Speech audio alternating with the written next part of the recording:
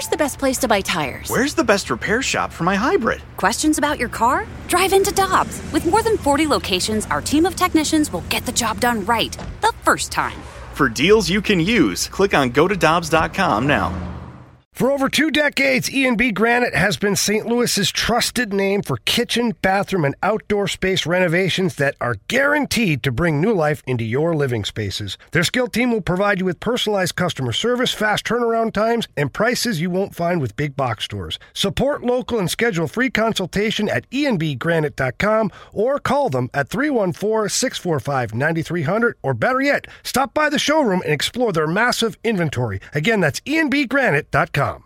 This is a Carricker and Smallman podcast on 101 ESPN. Good morning. Good Friday morning. Happy Mother's Day weekend. It is Carricker and Smallman on 101 ESPN. Michelle Smallman, Randy Carricker, Freeze Pops is here, Colin Surrey is here, and we are ready to take you through your Friday morning. Good morning, Michelle. Good morning, Randy. How are you doing today? I'm doing well. We've made it through a week. Well, the show's not over yet, Randy. But I haven't slept in. I haven't been late not one day out of 5. That's true. Congratulations to both of us, honestly. Yeah, we're kind of on a roll here. Has there been a day when the alarm went off and you cringed a little bit? I have not gotten up to an alarm yet. I have woken up before the alarm every single day. Wow. Yeah. What is that, just mental fortitude? You telling yourself? No, I think that's mental nervousness. Yeah. Because I'm waking up at 1 and 2 and 3. Me too. Same thing. Like a light or like a lightning bolt in the middle of the night. I'll wake up and I'll panic and I'll search for my phone and I'll look and it'll be 3:30 in the morning. It's a terrible feeling. It really is. We got a great show coming up for you. Our friend John O'Leary, a great author who was a great friend of the late, great Jack Buck, is going to join us at 7:30. Coming up at 8:15, Joy Vitale will join us for his weekly visit in the Blues booth. And then at 9:30, Dan Schulman of ESPN, a longtime friend. Back when sports radio was getting started in the 80s, Dan had a show in Toronto, and I was kind of like their St. Louis correspondent. So it's always great to talk to Dan Schulman. This industry seems very big. It's actually very, very small. A lot of people's paths intercross or intersect at some point in their career, and they go on to do other things. So it's basically a big web here in sports talk media. It's amazing. Speaking of a web, it appears as if the Kansas basketball program might be ensnared in one. The NCAA issued a list of sanctions against Kansas, and Kansas came out with their response, and now the NCAA has responded to that. And the first word of the NCAA's response is, there can be no doubt the men's basketball allegations are egregious, severe, and are the kind that significantly undermine and threaten the NCAA collegiate model. The institution, in taking its defiant posture in this case, is indifferent to how its alleged violations may have adversely impacted other NCAA institutions who acted in compliance with NCAA legislation. It would appear, Michelle, that the NCAA might be out to get Bill Self and the KU basketball program. Is it surprising to you that they seem to be so emphatic in the fact that they're calling out Bill Self, calling out Kansas, and going after them, considering they're what we like to call an earner? Everything, yeah. Well, that part of it is... It would be surprising if everything weren't available from a court case that directly implicated Self and one of his assistants, Curtis Townsend. They are an earner. There's no doubt about it. And they're, and we'll talk about this later, they are being the anti-Mizzou and being real obstructionists against the NCAA. The school has previously stated that any accusations of wrongdoing in this case against Self are based on, quote, misguided, unprecedented, and meritless interpretation and application of NCAA booster and recruiting legislation. They're going deep into the nuance here. KU is at odds with the NCAA over the definition of a booster and how such a broad definition could apply in this case. The schools fought against the notion that Adidas employees, and Adidas was paying players and their parents to commit to KU. And KU is fighting against the notion that Adidas employees would have been boosters when they simply made payments to the parents and guardians of players to help facilitate recruitment in Kansas' favor. So what they're saying is, hey, the Adidas guys aren't boosters, they're just buddies, and they're helping us out a little bit. Yeah, you're talking about a different phrasing here. We interpreted it differently. But I didn't expect Kansas to go any other route. Did you? I in no way expected them to take the Mizzou route and say, hey, we are going to self-report. Here is what happened. We are going to do anything we can to cooperate with you in hopes that you'll take it easy on us, especially after they saw that the NCAA did not do Mizzou any favors for taking that approach. So I in no way am surprised that Kansas is saying, hey, I don't know what you're talking about here. Every school from now on, and it's not just Mizzou, it's North Carolina. And North Carolina, I believe, had more egregious crimes against NCAA rules than Mizzou did, and North Carolina got off with nothing. Mississippi State did the exact same thing. They had the exact same thing happen that Mizzou happened, and Mizzou was hit harder even though they cooperated with the NCAA, and Mississippi State wouldn't even allow their administrators to meet with the NCAA. So every school should take the approach now of saying, yeah, we don't agree with this, and we aren't really going to cooperate with you, NCAA. You do it on your own. Cooperation should be out the window for every single school that's accused of anything by the NCAA. I agree, and unfortunately, I think Mizzou, either way, either approach they would have taken might have been a sacrificial lamb because of the UNCs and because of what could potentially happen with Kansas because they're earners. It's easy for the NCAA to look at a Missouri program and take it hard on them and then put that on their resume and say, look, we do hold schools to task. Look at what we did with Missouri, even though we know what happened with UNC. And I have no faith that the NCAA is going to really go after Bill Self and continue to push this. I think if Kansas draws their line in the sand, and it seems like, speaking of sacrificial lambs, that they're throwing the football program out to the wolves. They sure are. They agree with everything there. Yeah, they're like, yep, everything you're saying about the football program is correct, but the basketball program, I don't think so. So it seems like the NCAA can look at this situation and say, Bill Self, Kansas, especially with the uncertainty in sports right now, they are a program, and honestly, the state of college basketball, they're a program that people care about, that they'll tune in to watch. So maybe we can go ahead and take the sacrifice in the football program and figure out something here with the basketball program. It just seems to me that the language is harsh. This seems like pretty contentious language on the part of the NCAA to use the words egregious and severe and say they significantly undermine and threaten the NCAA collegiate model. There's nothing soft about what the NCAA wrote here. I was always told, Randy, that actions speak louder than words, and they can write whatever they want. And yes, on paper, that seems to be pretty fierce. It seems like they're fed up in a way when you're reading it, saying, and I think a lot of this has to do with legal documents, because if they didn't come out and say this, there would be a lot more questions aimed at the NCAA because of what's happening in the court case. But when I look at UNC and I look at the way that went down, I am preconditioned to think that the NCAA is going to want to protect a program, especially a basketball program, that benefits them. One thing I want to hear from especially intense Mizzou fans is, are you rooting for Kansas or the NCAA here? Ooh, that's a great question. It's hard to root for KU, but if I'm a Mizzou fan, but I'm not a grad. I'm not emotionally invested in hating Kansas. Yeah. But I'm rooting for Kansas against the NCAA. That's got to be a really tough pill for a Mizzou fan to swallow. So 65780, that's our Air Comfort Service text line. You can leave us a mic drop with the Rhino Shield mic drop and use the 101 ESPN app, which is free. You can download that, baby. And we'd love to hear from you, especially Mizzou grads and intense Mizzou fans. Who are you rooting for in this one, KU or the NCAA? Meanwhile, last night, the NFL released their schedule. How a schedule release became a thing, I don't know, but it is. On two networks, they spend 3 hours talking about the release of a schedule, and people are really into it. Now, the opener of the season, as it traditionally is the Super Bowl champions, this year, the Kansas City Chiefs, and last year in the playoffs, they came back from a monster first quarter deficit, 21-0, and they hammered the Houston Texans. Since then, the Houston Texans have traded their best player, DeAndre Hopkins, and as you might expect, Chiefs coach Andy Reid is ready to get going with Houston. Listen, O'Brien's done a great job there. They've got a heck of a football team, and we respect the heck out of them.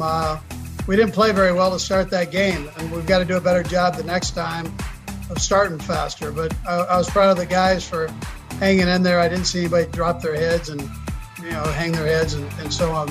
Everybody kept a positive attitude, and we were able to turn it around. He's the only guy in America saying O'Brien's done a heck of a job there. I was going to say how kind of him.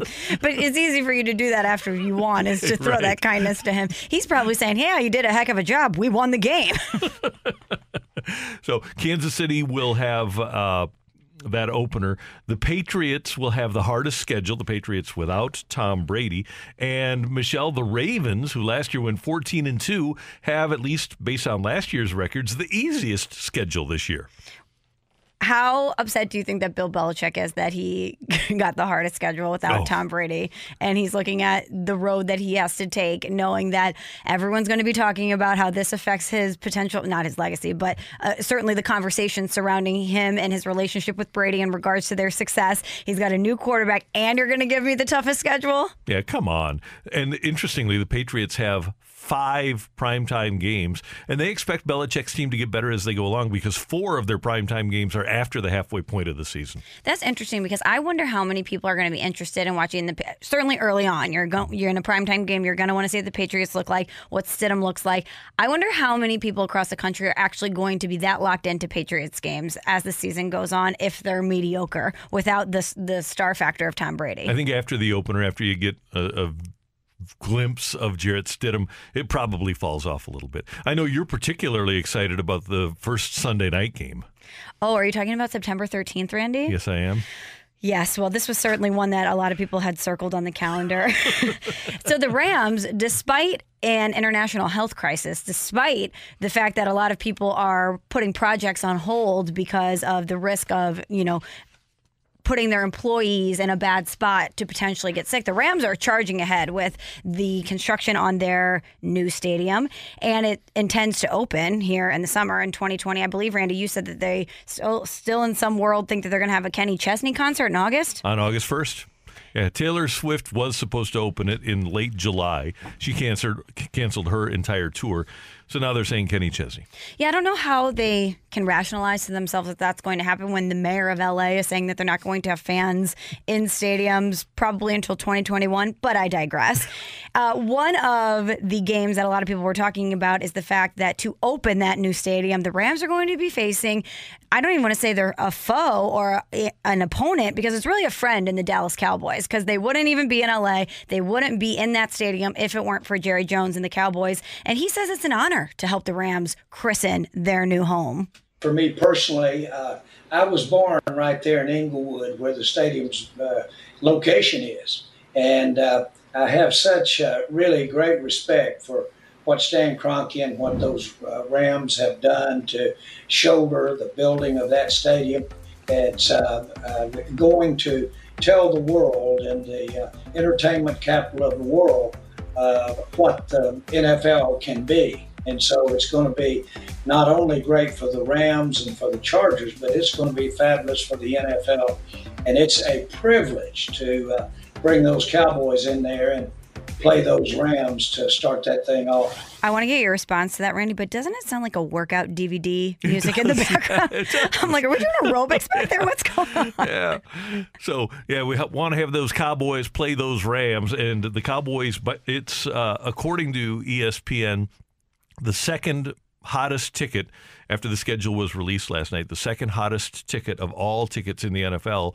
And I would think that it'll be filled with Cowboys fans because that's the way it works in L.A. Even the L.A. people are Cowboys fans because they didn't decide just to not become Cowboy fans anymore because the Rams moved there. So I can see why Jerry would be excited about it. This is all win-win for Jerry Jones. Which confuses me, and I don't know how, and I do know how because the NFL is corrupt.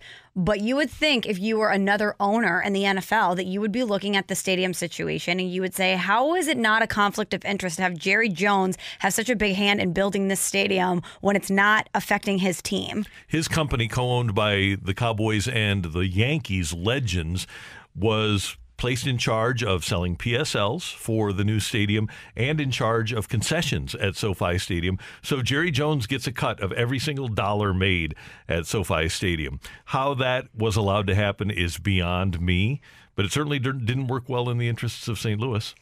No, it didn't. When Jerry Jones in that clip we just heard says he has great respect for Stan Kroenke for what he's built in LA. Of course you do. You puppeteered this entire thing, and you didn't really have to do that much work, and you're getting a massive, massive profit out of it. Of course you respect him and what he's done. Yep.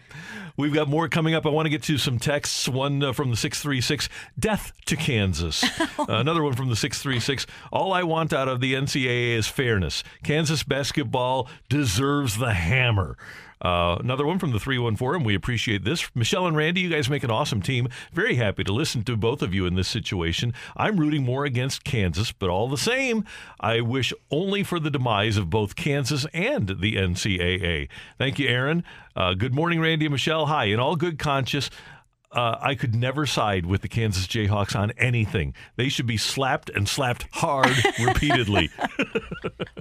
Well, good morning. Thanks for your text to the Air Comfort Service text line 65780. Next up, as we've talked about over the last several days, it looks like baseball is gearing up, and specifically the Cardinals getting ready for Spring Training 2.0. We'll tell you what's happening with that next on 101 ESPN. We're right back to the Carricker and Smallman podcast on 101 ESPN. Michelle and Randy with you on 101 ESPN. A great piece by Derek Gould at STLtoday.com detailing what the Cardinals are planning for. And obviously there are multiple ideas as to what they might do, but a couple of their ideas for what would be a 17-day camp would be having camp either in St. Louis or in Jupiter. And John Mozeliak said to Derek Gould, we have to plan for both possibilities. We don't know when Camp 2.0 will be, but we have to think about what it would look like in both places. And I would think, Michelle, at this stage, because of the pandemic, the most sensible move for every team would be to be in a more controlled environment. And frankly, an easier environment. It'd be easier for the Cardinals just to work by themselves at Busch Stadium than to have another team on the other side of their complex in the Miami Marlins. So it seems like and the weather is good now for everybody, that everybody could work at their home facility. And, one of the things that people are very concerned about is limiting travel. And a lot of these people already have homes here in St. Louis. They're already sheltering in place here in St. Louis. And so it doesn't then make them have to go to Florida. You're having to worry about logistics there. When I read John Mozeliak's comments, have you ever seen Homeland, Randy? Claire Danes? Yeah. I'm picturing him in a room with just everything taped to the wall, all these different scenarios, trying to figure out what to do and what the best possible thing is. But to read John Mozeliak say to Derek Gould that there's an urgency in the plans that teams are putting together made me kind of take a deep breath and say, okay, this is going to happen. Because Mo, you kind of have to read the tea leaves sometimes with some of the things he says. But if he's saying there's an urgency, that means that, hey, this is going to get done and we are going to play baseball this season. When asked if the Cardinals had an idea on the minimum length of a second spring training, Mo told Derek Gould there wasn't a precise settled time. And once again, that idea of a 17-day camp has come up. One of the things Derek points out, and this is a good point, a possible drawback to Camp 2.0 in St. Louis is that it could eliminate the Cardinals' ability to play exhibition games, meaning players would go from scrimmages and live BPs into a game that counts in a modified regular season. But in reality, there's only 3 franchises that could, in a scenario where you train at home, play real spring training games. It'd be the Yankees, Mets, Cubs, White Sox, and, well, I guess there's 4. Angels, Dodgers, and then the A's and the Giants. So you'd have 8 teams that would have the possibility of doing that. But in California, as we talked to Tony La Russa the other day, it's tough getting around right now. Right. And I know that a lot of teams are looking at that saying, hey, we'd like to get a little bit more warmed up before we jump into games that have real consequences, wins and losses. But, hey, this is a new look. This is something that everyone's going to have to adjust to. And the fact that the players did get spring training action, I know that there was a break in between, but you've kind of gotten a little bit of a taste of what they can do and whatnot. And these are professional athletes. They know what to do. They know how to get ready, or at least they should know what to do and how to get ready. And hopefully the team's been in contact with them. And there may be kind of a period where everyone seems a little rusty and it takes a while for them to get into a rhythm. But unfortunately, that might just be what has to happen. At VivaAlbertos.com, they have an interesting piece on the way the Cardinals could set up their rotation with 3 different options. You could have your regular 5-starter rotation with bullpen starts, because it's going to be hard for starters off the bat to give you what they normally would at the start of a season. You could go with option number 2, which is a 6-starter rotation with regular rest, or you could go with option 3, and that'd be a 4-starter rotation, and you would have piggybacks. Which one do you prefer, Michelle Smallman? I think, Randy, I'm going to circle option number 2, and that is a 6-starter rotation with regular rest. You know, we talked about the team being potentially rusty because of the situation at hand and because of an abbreviated, spring training 2.0, if you will. So a lot of teams take the beginning part of the season to let their team breathe and to watch things develop. And you're not going to have time to do that. You're going to jump right in. So to me, you have to lean on what you know to be true. And one of the things that we know to be true is that the Cardinals have a strong rotation. They have a strong starting pitching group. And one of the things heading into spring training was there were some guys you had questions about, whether it be Carlos Martinez, KK. Should we use them in the rotation? Should we use them in the bullpen? To me, you have to preserve this rotation as much as you possibly can. And you do that by having a 6-man rotation. And why not just get all those guys in a row and see what you've got right out of the gate?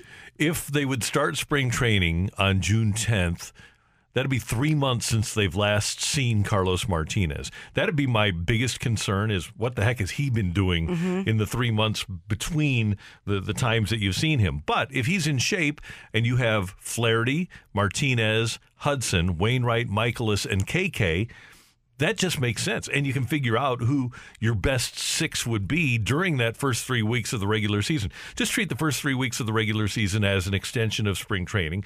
And once you figure out who the best guys are, and I don't know if they'll have minor league baseball, if they'll cut rosters down, I would think that they would have 40-man rosters to start the season because of a 3-week spring training.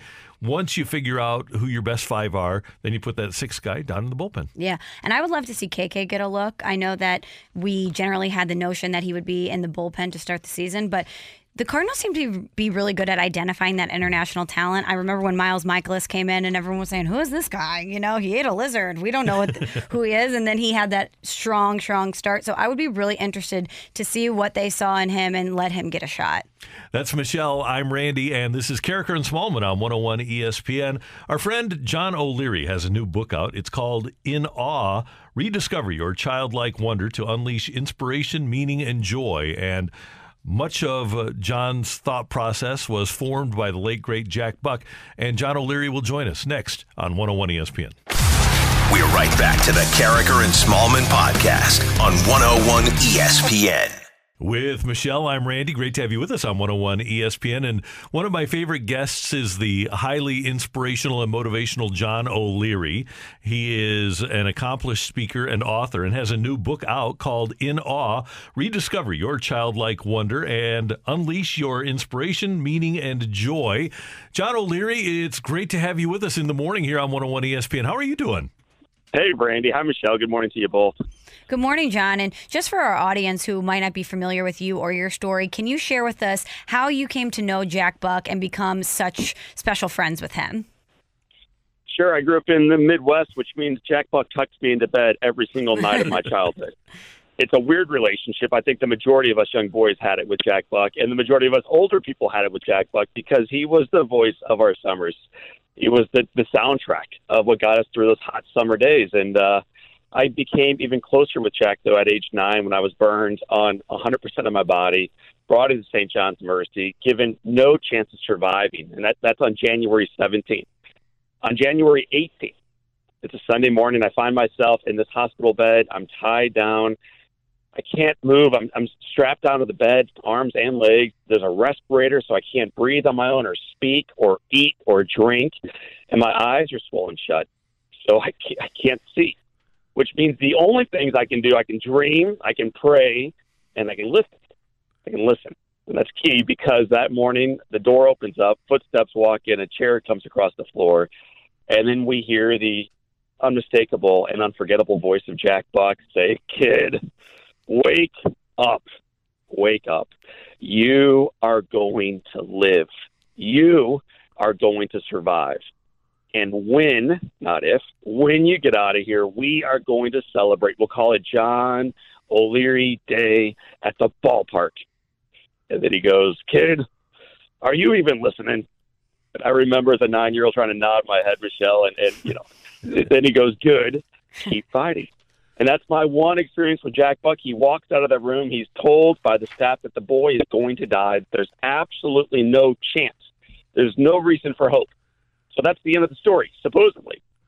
Except for the fact that the following day, Jack Buck comes back into this room again, sits down next to me. Into my darkness, he brings the light and says, "Kid, wake up. I'm back." And it begins this wildly unlikely relationship between a 9-year-old nobody named John O'Leary and this distinguished, beautiful announcer named Jack Buck. And that precipitated the book On Fire, your first book, and that really so vividly describes the story and the wonderful relationship and how that day and those days that Jack kept visiting you formed your outlook on life. What was the genesis for this book, John? So the first book, Randy, is about what happened to me as a boy and what I learned through that experience. This book called In Awe is about what I'm seeing today as an adult. And as a speaker, I travel around the world delivering keynote addresses to organizations. And I love my work, and I miss being on the road. I miss being in front of conferences, to be honest with you. But I see a lot of brokenness out there, man. I see a lot of adults walking into these conference rooms with their shoulders slumped. That's before the day even begins. I think we kind of endure the mundane. We get through the days barely. We wait for the next season. Not a whole lot of us are living super present in the one we currently have. And then after I leave the big events, I always love to visit kids. I learned that from an old friend of mine. So I love to visit kids, whether they're in hospitals or they're in school buildings. And when I walk into the room with a child, I see something I don't see as frequently with adults. There's less cynicism. Let's start with that. But there's a lot more joy. They have these big, goofy grins plastered on their face. When I ask them questions in a classroom, every single one of these little kids raise their hands, usually before I'm even done asking the question. They are highly engaged, highly optimistic, highly joyful in life. And so I see this again and again and again playing out around me, but also in my own family. So I wondered, what is it that kids have that we have lost? And if we return to it, what might happen? John O'Leary was in the hospital as a 9-year-old for 5 months. Before he passed away, Jack Buck was in the hospital for 5 months. And you and I have a similar story here. Tell us, when Jack was in the hospital, what your thought process was in not visiting him. Randy, I mean, it's one of the most embarrassing things to talk about, and it breaks my heart every time it's asked and every time I have to answer, because Jack Buck, we're giving everybody the high-level story here, but they're missing the meat. I mean, Jack was a profound influence in my life, and here he is in the hospital for the final 5 months of his life, and he's got Parkinson's disease on top of it all, which is the exact same disease my dad has. So I understand a lot of the pain that Jack is going through. And you would think as a listener right now that I bet John O'Leary was outside that room every day keeping vigil for 24 hours a day. And the reality is not once did I go down to visit my friend Jack Buck. And it's not because I'm selfish, although maybe I am. It's not because I'm too busy, because I certainly wasn't. The reason I never visited Jack Buck is because I never felt worthy ever of the joy, of the love, of the gifts that he provided me. And the truth in life is this: if you don't feel worthy of what you receive, you're never able to give it back. And so for 5 months, I knew my friend was dying in a hospital bed. I never went to see him, and it breaks my heart to this day to share that fact with you. You know what, John? I thought he was going to come out. I know he was in the hospital for a long time, and that's why I didn't visit. I thought that I would see him again. I thought that he would make his way out of the hospital. Did you? Oh, man, it seemed like he was slumping downward. And when you listen between the breaths that Joe Buck was sharing with everybody back in the day, it was clear, just if you really listen, that he was not trending in the right direction. Mm-hmm. And more than that, even if he's going to get out, Randy, Jack thought I was going to get out, but he visited me every day. My mom and dad knew I was going to get out, but they were with me every single day. I think for me in my position, I wish I had gone down there and visited him, even if he was to get out, because it was my opportunity to let him know all that he had done for me. John, I know in your book, In Awe, to kind of continue the story, that you speak about skipping Jack Buck's funeral and how that had an impact on you. Can you share that story with us? Yeah, Michelle, that's another brutal one. So thank you for bringing up the biggest bruises in that book. But they're beautiful, I think, because so many of us have stories like this, like mistakes we make. And then you get to decide, should I be buried by this stupid thing I did for the rest of my life? Or should I use this as an excuse to move in a better direction? And in this case, the Buck family called and asked if I would go out to the funeral. Can you imagine all the things they had going on? And so the answer, of course, is yes.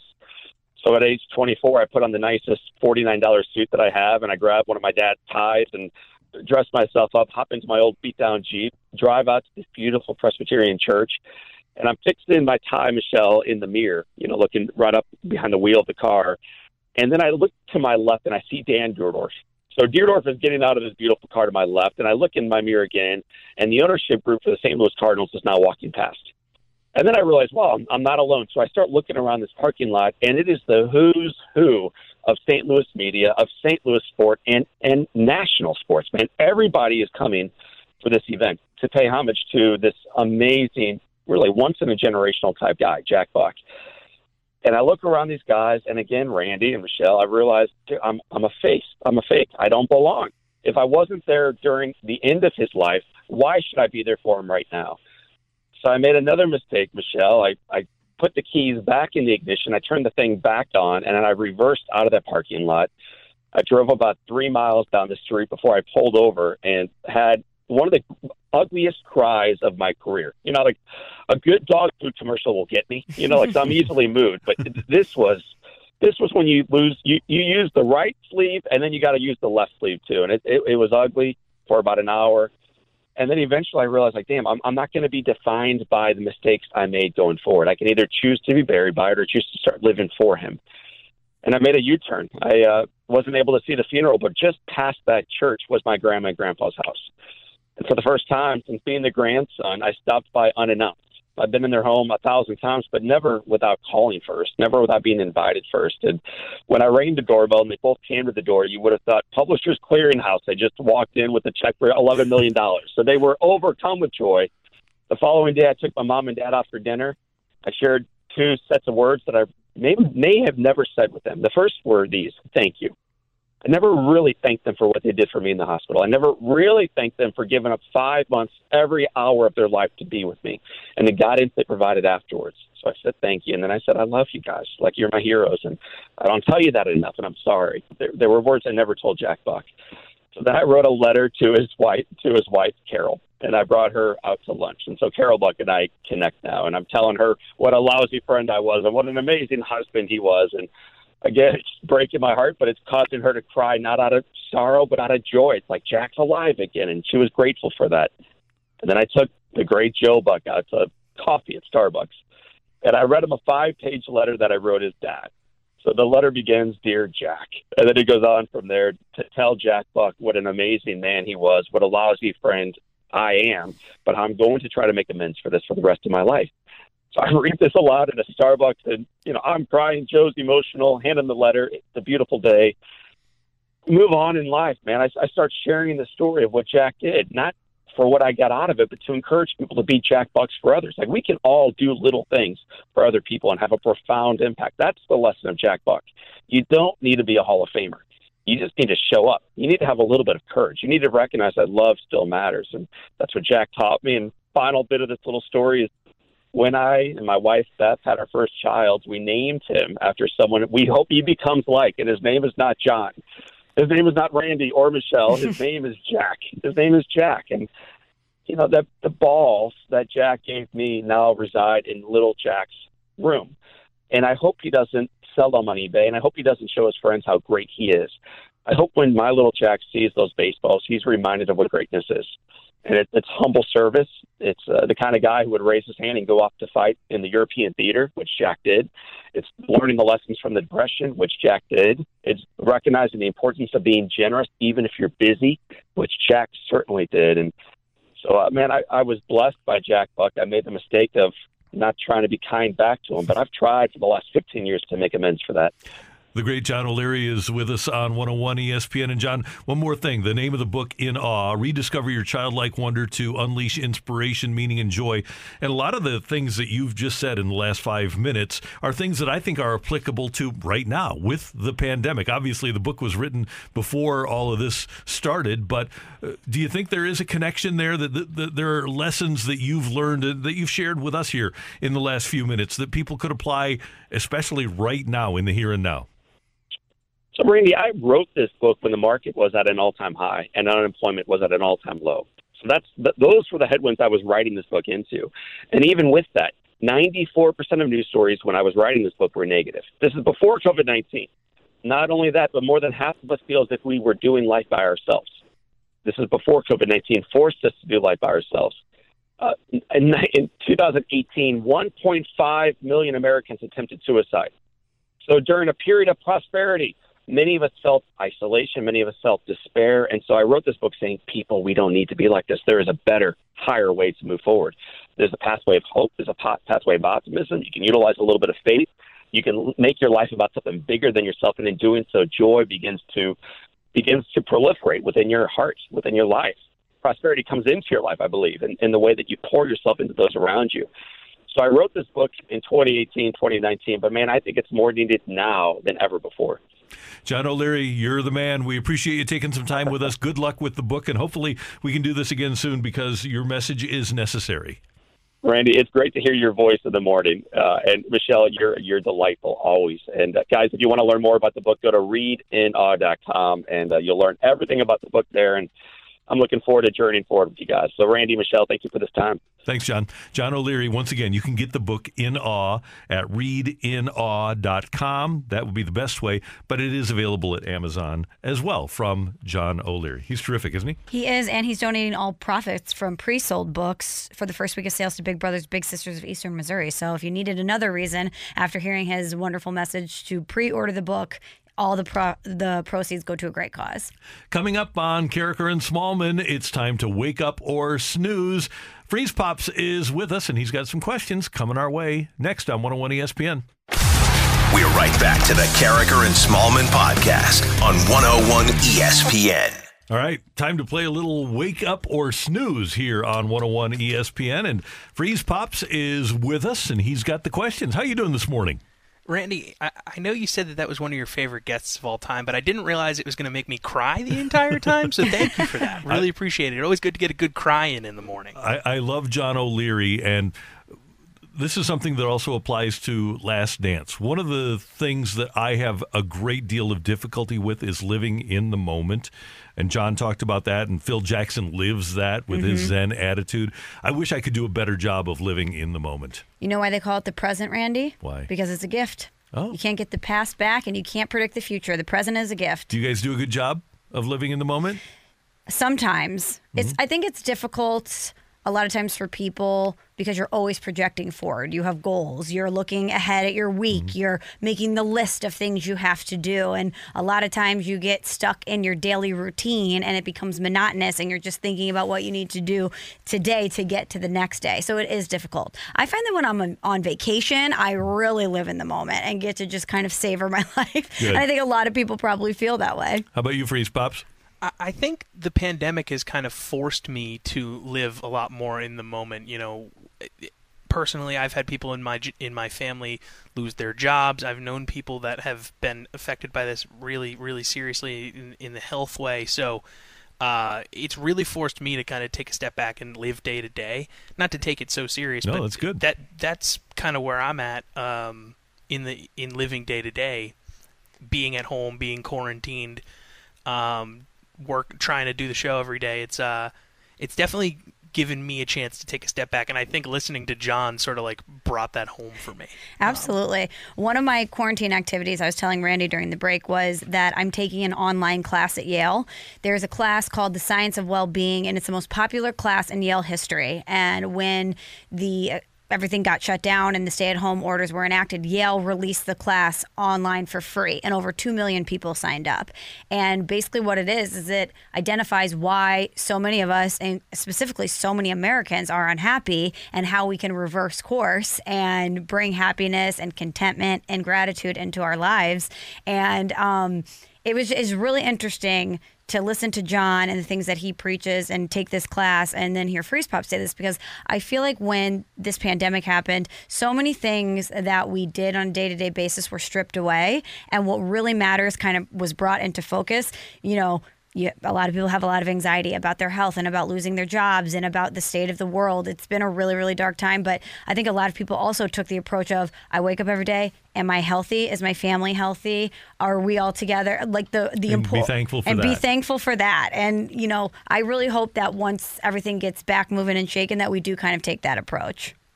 Amen. All right, let's get into some questions here. Yeah, what just happened?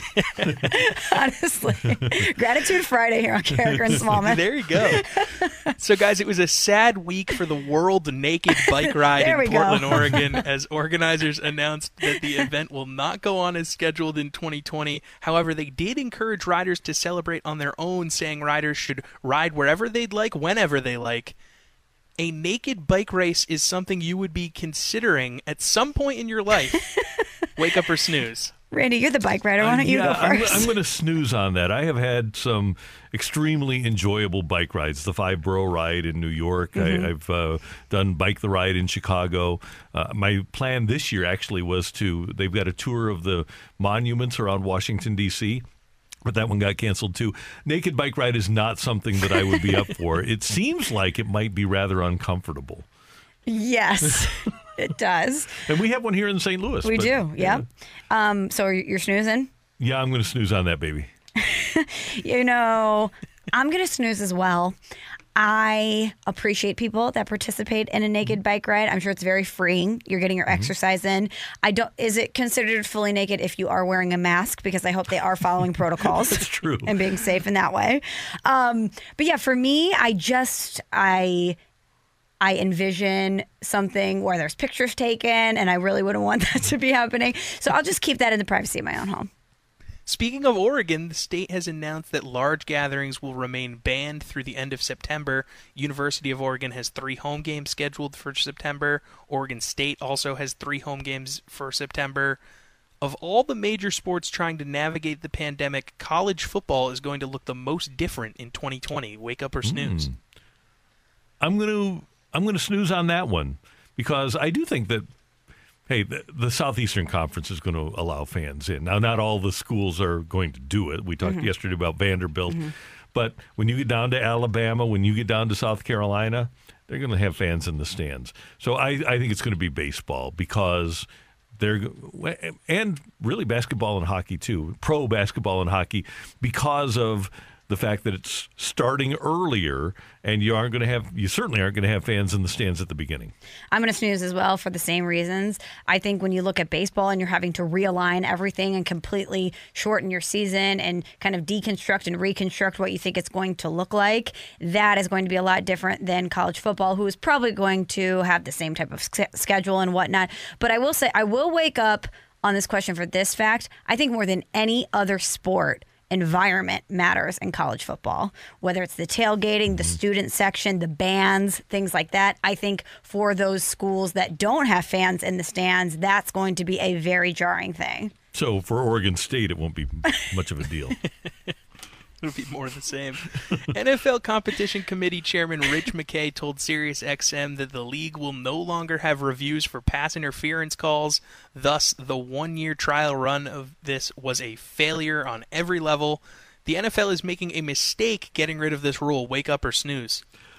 Actually, I'm going to snooze on this because they have no interest in applying the rule. There's no reason to have the rule if you have no interest in, as a league, in having the rule. And it was never applied. It was let me say this. Whenever a coach would call for a pass interference challenge, it was always clearly pass interference, and they'd say it wasn't. Right. So why bother with it if you're not going to do it right? It's just embarrassing for the league. Well, I'm going to wake up because I do think they should enact it correctly, and I do think reviews should be available for moments like that. Well, there's a team that went to the Super Bowl because of a call, and if the league doesn't care about the Rams winding up in the Super Bowl because of a call, if that doesn't bother them, it's on them. That was such a bad call. It was horrible. Or a bad non-call, I should say. Patrick Mahomes and Lamar Jackson are all over primetime NFL schedule for 2020, but a notable outlier is Deshaun Watson, who only makes 3 appearances in these windows, one of which is on Thanksgiving. We need more Deshaun Watson in primetime. Wake up or snooze? I'm going to snooze on that. No, yeah, I am. Because they don't have DeAndre Hopkins. They've got Bill O'Brien as their head coach. Right. They have ugly jerseys. J.J. Watt's going to get hurt. He always does. I don't need to see more of the Texans. Yeah, I'm snoozing on that for that same reason. While I would love to see more Deshaun Watson in primetime, that means I have to see more of the Texans, and I'm not really interested in that. No. We'll see them on national TV when they lose their playoff game. Their singular playoff game. Annual tradition like no other. Guys, we'll close it out with this one. Yesterday we talked about the $1 million offer for Mike Tyson to get back in the boxing ring, and today we have a $20 million offer for Tyson from the Bare Knuckle Fighting Championship. With all the money that's being thrown around, one way or another, we are going to see Mike Tyson box again. Wake up or snooze. I'm waking up on this one. It seems like the check is going up and up and up. At some point, they're going to hit that magic number, and he's going to say, you know what, why not? Don King's daughter took $350 million of his money, allegedly. So money that he doesn't have in his pocket. Yeah, $20 million sitting on the table. You go in and beat somebody up with a bare knuckle. Somebody's got to fight you too. Right. Yeah, if I'm Mike Tyson, I'm going to take it. And yes, I'm going to wake up that we are going to see him boxing with bare knuckles. And he's going to hurt somebody badly. Badly. Randy, would you do it for $20 million? Yes, I would. Yesterday we talked about $1 million. This is different. $20 million is a lot different. Yeah, it is. I think I'd let him hit me. Thanks, Freeze Pops. $20 million. Thanks, guys. Michelle with the comment on the end there. I mean, for real, $20 million is a lot of money. Hey, coming up next, we've got our fresh take and real refreshing guy, Adam Wainwright. We'll talk about what he's doing next on 101 ESPN. That was the Carricker and Smallman podcast on 101 ESPN.